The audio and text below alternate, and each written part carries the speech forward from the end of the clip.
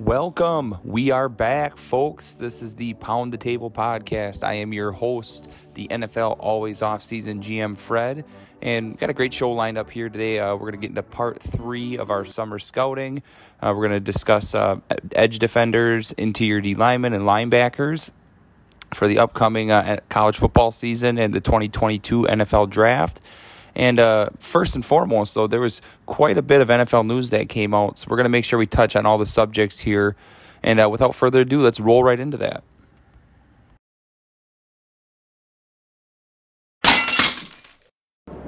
So the first piece of NFL news I wanted to touch on, it's actually hot off the press here today. I actually have to go back and re-record all of this because I had it all ready to roll. And then this actually came to light about midday today. So Aaron Rodgers reportedly has come to an agreement with the Packers front office to play for the team in 2021. And essentially they redid his contract to have a void year in 2023. So his last season would be this coming season, and he would be a free agent in 2022, so this next off season. Basically, how it's been positioned is he's going to have a little bit of control, or a little bit of say in some personnel moves. The deal did free up a little bit of cap space. We'll get into that in a moment. But also the important part here is he has the option to re-up with the Packers at the end of the year and revisit the situation to see if it's any better with Gutekunst and Mark Murphy in the front office, or if he chooses to part ways with the Packers, he'll be able to do so on his own terms. So this is monumental news. This is kind of the bombshell everybody's been waiting for all offseason, and we get it here finally just before training camp. So let me repeat, this isn't official yet, I don't believe. Nothing's been put into motion or anything like that, but it's basically a mutually agreed upon terms. And the important thing is he's coming to play for the Green Bay Packers, which I was pretty sure all along. I was 99%, 95% sure he wasn't going anywhere else. You could just read the tea leaves that it just didn't make sense for both parties to part or to sit out this year. But either way, it just kind of contradicts the report that we got this past weekend from Pro Football Talk, Mike Florio, that Rodgers was looking to sit out this entire year and retire. So, huge bombshell. He's coming back to play for the Pack in 2022. Now, if we touch on the personnel decisions, and there's actually one report that came leaked out, I believe it was from either Rappaport or Schefter, that the Packers are exploring reacquiring Randall Cobb, which makes sense when you look at the cap space reconfiguration here and the move that was made presumptively that we'll get to later in the podcast. But essentially they want to bring in Randall Cobb from the Houston Texans. They'd have to trade for him. He's got about an $8.25 million salary for this year, so that's a pretty big hit. So it makes sense that they had to rework some of Aaron Rodgers' numbers. But nonetheless, he gets his guy. We all know that he's good buds with Randall Cobb. So he gets his guy to come join back up with him here in Green Bay.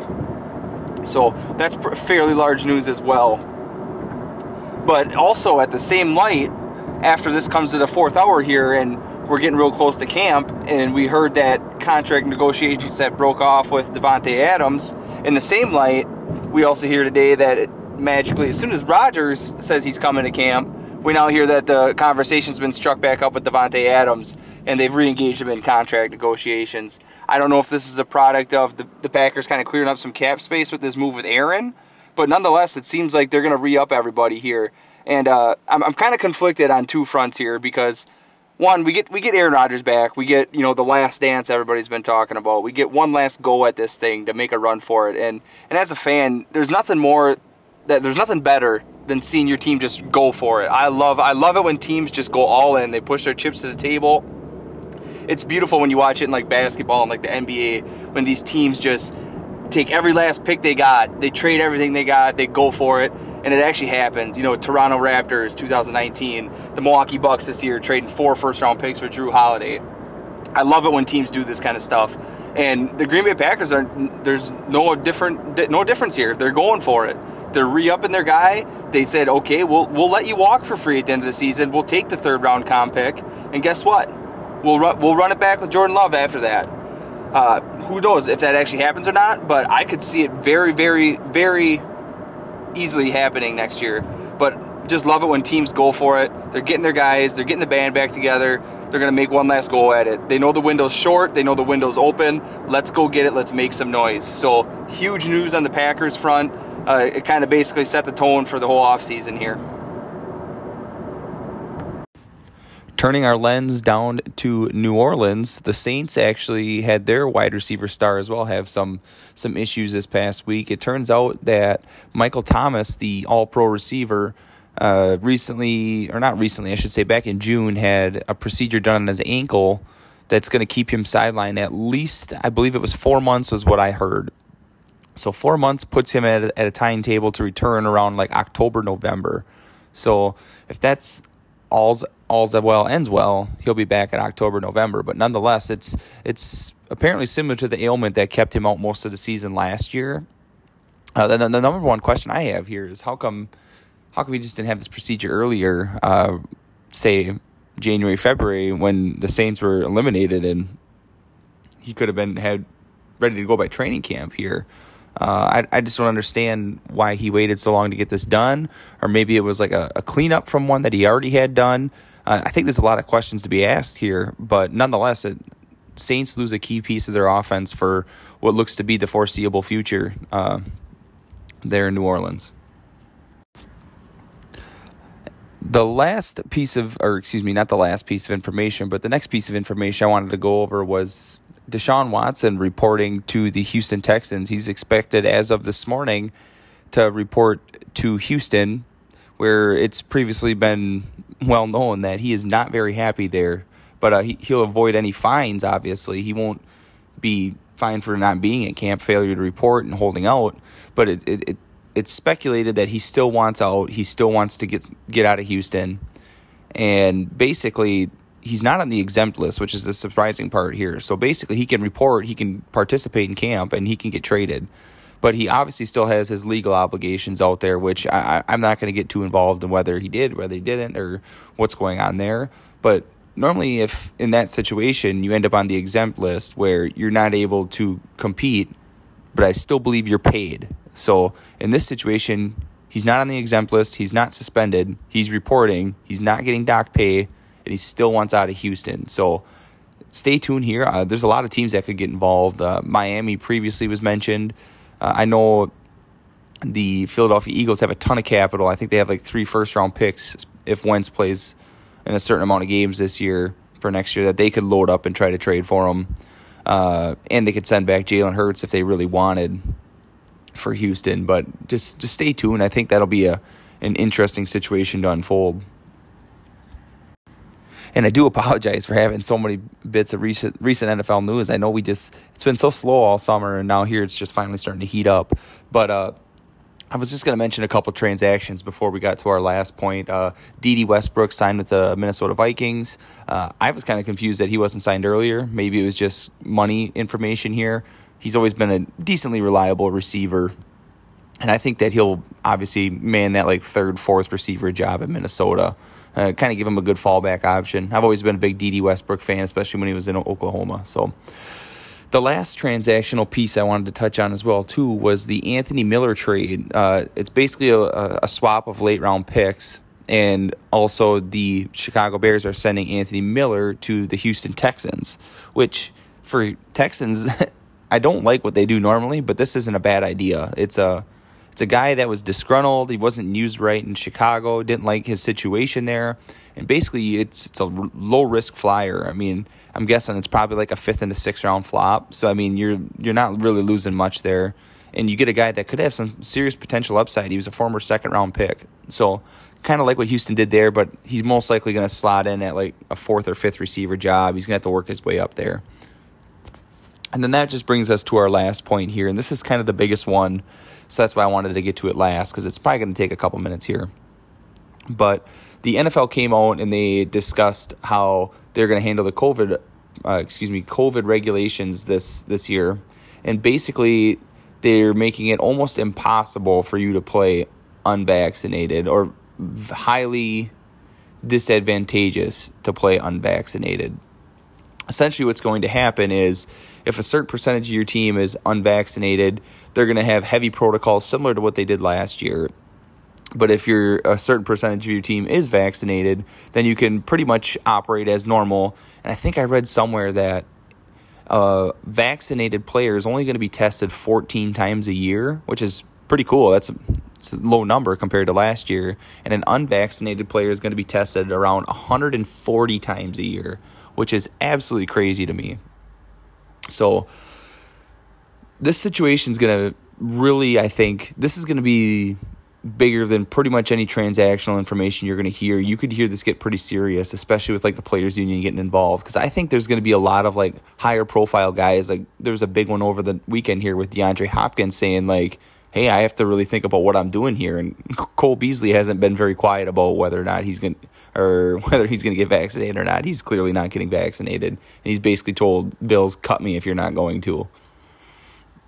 But I think it could get a little messy just because like some of these players, like it's reported that there's high profile players that don't want to get vaccinated, and it's going to create some serious issues for teams because the teams just want them to do it so they can have more detailed, or less regulated off-season or in-season activities. It's important to have these meetings with everybody there and not doing them on Zoom. It's important to have practices without restrictions. So I just think that it's going to create a lot of strife here, and it's interesting to me that we haven't heard anything from the players union here, basically saying how they're going to back this up, how they're going to counteract this, because it's almost kind of backdoored by the owners. They, after the deadline for players to opt in or opt out, they come up with all these regulations and say, hey, it's going to be really hard for you to play football not vaccinated.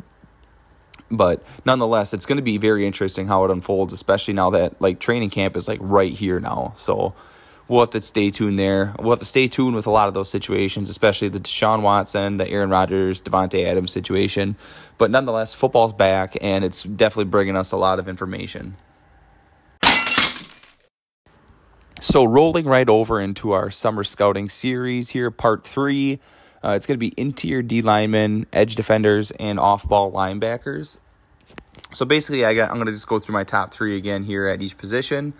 And I'm going to start off with the interior defensive lineman. And the first one is a doozy. He's actually currently, as it stands, the number 3 overall player that I've watched from this past year going into this year. And it's going to be DeMarvin Leal, the interior D lineman I think he's listed at for Texas A&M. And this guy is a monster.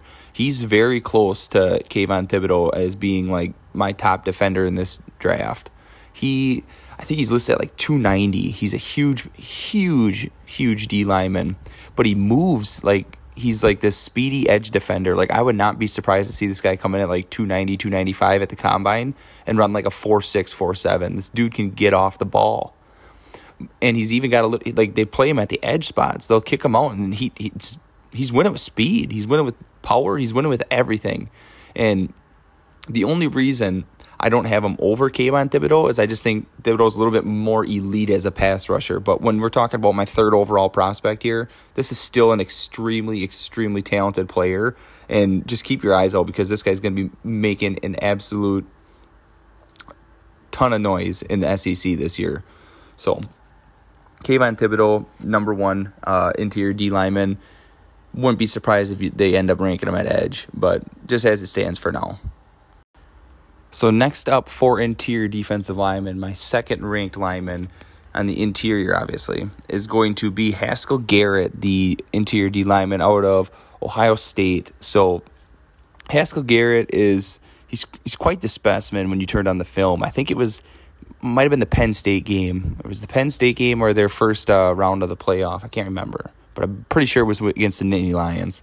And you watch him, and he just like explodes off the ball. And this is like a 300-pound human being, and he just like completely blows up their interior D line and like shoots across. I don't think he makes the play, but just like even being able to do that is to move a human being that is like 300 pounds, that quick, that fast, with the snap of the ball. I was like, okay, this guy's got my attention here.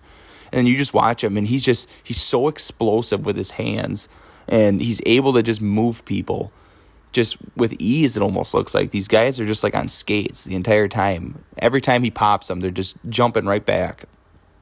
And I think he's really able to kind of knife through linemen. I see him use swims.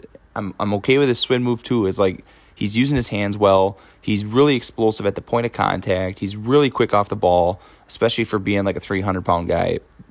That I really think he could translate to the next level. He could be like a 3-4 3-tech or like a 4-3 interior guy. So I think he's really going to have a role, especially you don't have to take him off the field on passing downs. I think he's explosive enough. I think he can use his hands enough to win inside, especially for the pass rush on the inside. It's not a guy like DeMarvin Leal where we're going to bump him outside and think he's going to win off the edge. He ain't that kind of guy. He's not that fast. But he's definitely got a role, and I really, really like the potential he's got. I think I believe I have him currently at a first-round grade as well, too. So this interior D lineman group is already looking up compared to this past year. And then next up on my list is I wasn't quite as impressed. There's a little bit of a gap here, but the next up guy is going to be Jordan Davis. He's the interior D lineman out of Georgia. And Jordan Davis is an absolute mammoth of a man. I wouldn't be surprised he weighs in like 330, 350. And what surprised me is he's obviously, for that size, he's not very quick. He's not a guy that you're going to be like, hey, we're going to throw you, 3-tech on a passing down and let you rush the passer. He's just a guy that's going to plug holes in the middle. He's a guy that's going to be able to eat blocks, 2-3 guys, take up space. And he uses his hands pretty decently, but what was impressive to me is, especially in the run game, is he is so explosive for a man of his size. Like, when he's just on the field and like he isn't spent, he isn't gassed, his stamina's up, he's able to just like move people at will and just kind of do what he wants with everybody. And that's what was impressive to me. I just don't think that he's going to be an every down player. That's the only thing that's driving him down my board here. And just the lack of pass rush that's the only reason why I don't think he's going to be like, a first, second, third round guy. But nonetheless, like a third, fourth round range, like having like a space eater interior kind of guy, kind of like Tyler Shelvin in this past draft. If you're looking for that type of guy, here's your answer. Jordan Davis, he'll do it for you at a high level. For edge defenders this year, it's going to be a little bit more of an exciting group here as we move through things, just because in this past year there was not really that high-end guy where, you could expect to be like a top 10 type of talent that you're getting in normal years. But essentially, we're going to get a lot of high-end talent in this draft. And right at the top is going to be Kayvon Thibodeaux. I kind of led into it and kind of spoiled it there in the last segment with DeMarvin Leal. But Kayvon Thibodeaux is a true junior for Oregon.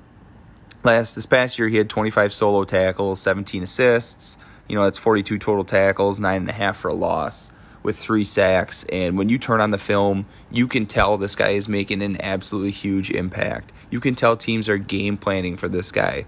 The number one thing I noticed is they're always trying to option him. They're trying to make it so they don't have to block him, or they're constantly running zone plays away from him so he has to be the chase down guy rather than try to be the guy in the front edge, setting the edge.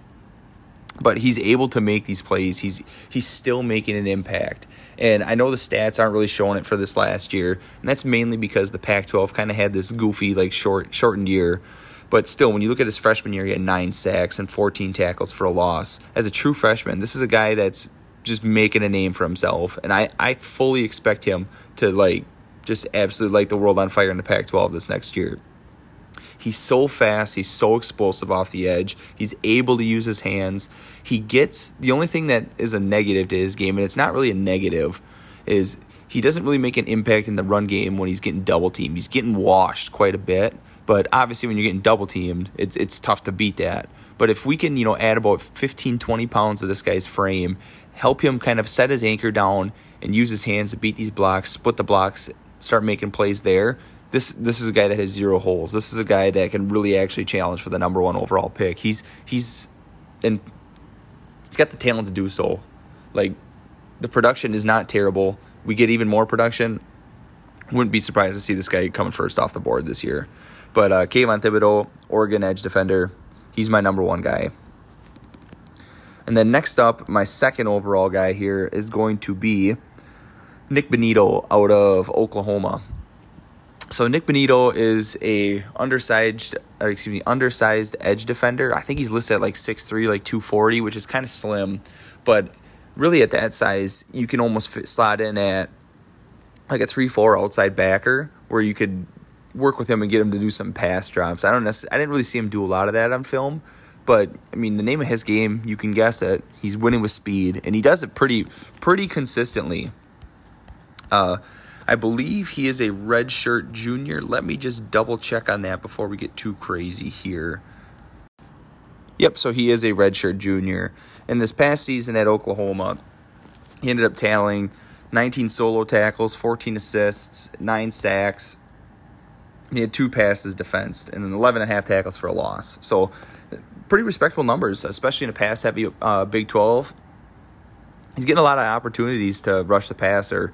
And as you can guess, the number one knock on his game is going to be his size. And I just don't know if he's even got like the length to add too much more weight. Like, you don't want to see a guy that's like 6'3", all of a sudden like bulk up to like 270. Like, you're gonna have to start knocking him, putting his hand there, put him in like a 3 or 5 tech. But I think he can get up to like a 255, 260's even pushing it, 250, 255, and really be an elite outside linebacker in like a 3-4 scheme. I think you'd have to work with him on like his pass drops.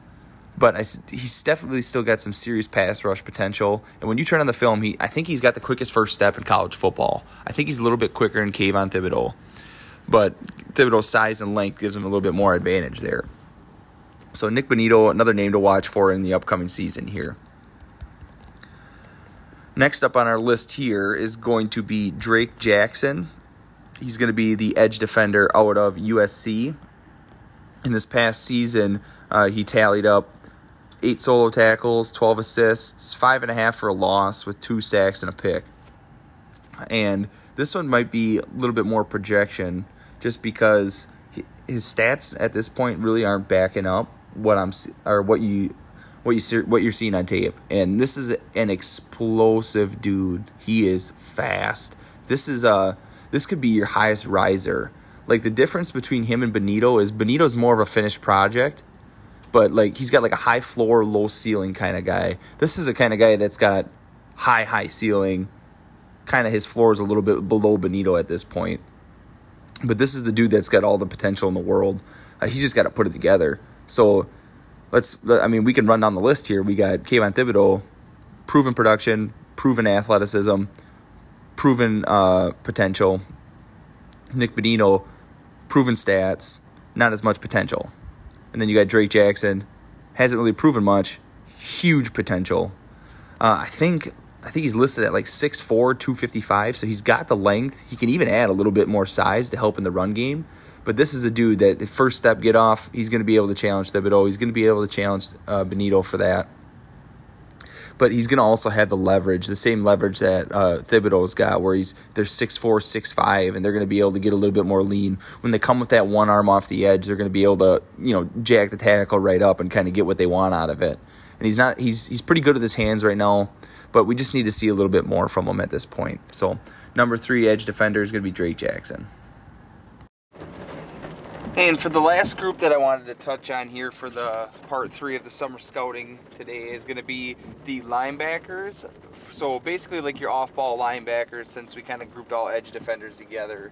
So number 1 on the list here, starting out, is going to be Christian Harris, the linebacker out of Alabama. So when I was watching Christian Harris, I know he's highly touted right now. I think a lot of places have him as like a first-round grade on this guy. And in my opinion, he's still a great player, but I have like a second-round grade on him. Just in my opinion, in today's NFL, if you're going to be a first-round linebacker, in that top end of the range, you're going to have to do something that's dynamic. When you look at it, like Micah Parsons is like a truly elite dude. He could do it all. He could drop in coverage. He could play off ball, support the run. And he was I almost thought he was like a better edge defender. So he adds another dimension to his game. And when I was watching Christian Harris, I didn't really see that. I seen more of a guy that's like an off-ball type of guy he's super athletic in the box. He's really shifty. He's able to beat blocks inside, but just didn't do anything super dynamic other than that. I didn't see like elite coverage, and I didn't see elite blitzing talent, but it's not to say that he can't develop that. It's not to say that he can't do that like well. I just don't see like this elite top-end talent in those regards there. So just in my opinion, Christian Harris is still the number 1 linebacker. It's just not, top end of the first round type of talent like we've seen in years past. So, and then next up on my list here is going to be number 2. It's going to be another linebacker. I apologize if I butcher this name here, but it's going to be Edefwan Elefuisho. He's the linebacker out of Washington. I actually really like this linebacker, Edefwan. And really, the distance between him and Christian Harris, in my opinion, it's very slim. It's not as big as you think it is, the gap in talent here. And what I liked is he's got your typical off-ball linebacker in box talent where he can support the run, but he's almost like a more slender build, a more lanky build, and he's I don't want to say he's elite, but he's got top-end talent in pass coverage. He really reminds me of Deion Jones. And in today's NFL, Deion Jones really thrives as like a sideline-to-sideline, real elite athletic defender. And honestly, I might be a little bit biased as well, too, because I was a huge fan of Deion Jones. I thought he was like the best linebacker for, the back end of the 2010s there. So Edefwan Elefuisho really reminds me of that. And I'm a huge fan. I think he could even rise even further if he could throw on a little bit of weight and show he's a little bit more diverse in either like the blitz game or even in run support. Like I said, he's not terrible. He's an average run defender and a great, I would say, not an elite, but a great pass defender with even more potential to be better than that. And then the last linebacker I wanted to touch on is actually a guy I just got to in the last few days here. Originally, I didn't have him ranked inside my top 50 at the moment, but after watching his tape, I was kind of blown away. And it's going to be Henry Tuotu. Oh, I apologize. I'm going to butcher this one too. The linebackers have some brutal names, but Henry Tuotu. He was formerly of Tennessee, transferred to Alabama. And when I was watching him, and don't get me wrong, he's by no means like this first-round talent. Same thing with these other guys. Both graded second round in the last two. But for Henry, I'm seeing a guy another lanky linebacker. And what I like about these guys that are a little bit lankier at the position, I think he's like listed at like 6'2", 6'3", like 230, is it gives you a little more length in the passing game. It lets you get in those windows and helps you be a little bit more diverse in coverage, especially when you're getting to those drop zones in zone coverage there. And I don't really think Tennessee did him any favors. I don't blame him for transferring. I don't know if it was coaching or what it was, if it just wasn't calls being communicated well enough. But there's a lot of times when he was like manned up on running backs, and it was bad calls where they're like manning him up, and he's got to like try to fight through like 3 different level defenders trying to get out and cover this running back, and he just couldn't do it. Especially in the Texas A&M game, they were really exploiting him. But when I was watching him, I watched the Texas A&M game first, and he did like a really good job of finding, like he had a nose for finding these run lanes, and he was really explosive filling them. Like he'd shuffle through, and then you see him plant and go. You stick it, get to the line of scrimmage, make the play. I wasn't afraid to stick his nose in there. He kind of got exposed in coverage a little bit, and it's not like he wasn't getting to his zones. He just wasn't able to like identify where the receiver's at once he gets there. He didn't really have a feel for it once he got there. I think, like I said, with his length, he can help develop that. And he seems like a super great athlete. Like I didn't really see any of his testing numbers, but just from what I could see on film, like he was really moving around on defense. He's really flying around, and he's quick twitch almost, in my opinion. When he sees it, he goes. Just in coverage, he wasn't seeing it, and he wasn't making a play on the ball once he was seeing it. So I think he can develop that. I'm a little bit higher on his projection and coverage just for the main reason of his length and his athleticism. But there's a little bit to remain to be seen there. So all three of these guys are like second round grades on him essentially. I don't really have them any higher than that. They obviously can make up some of that ground because each one of them has an area where they can improve. But really like all three of these guys, and I'm really excited, especially for Edefwan and Henry Tuotu, to see kind of what they can bring this year. I think they're two guys that can really raise their stock.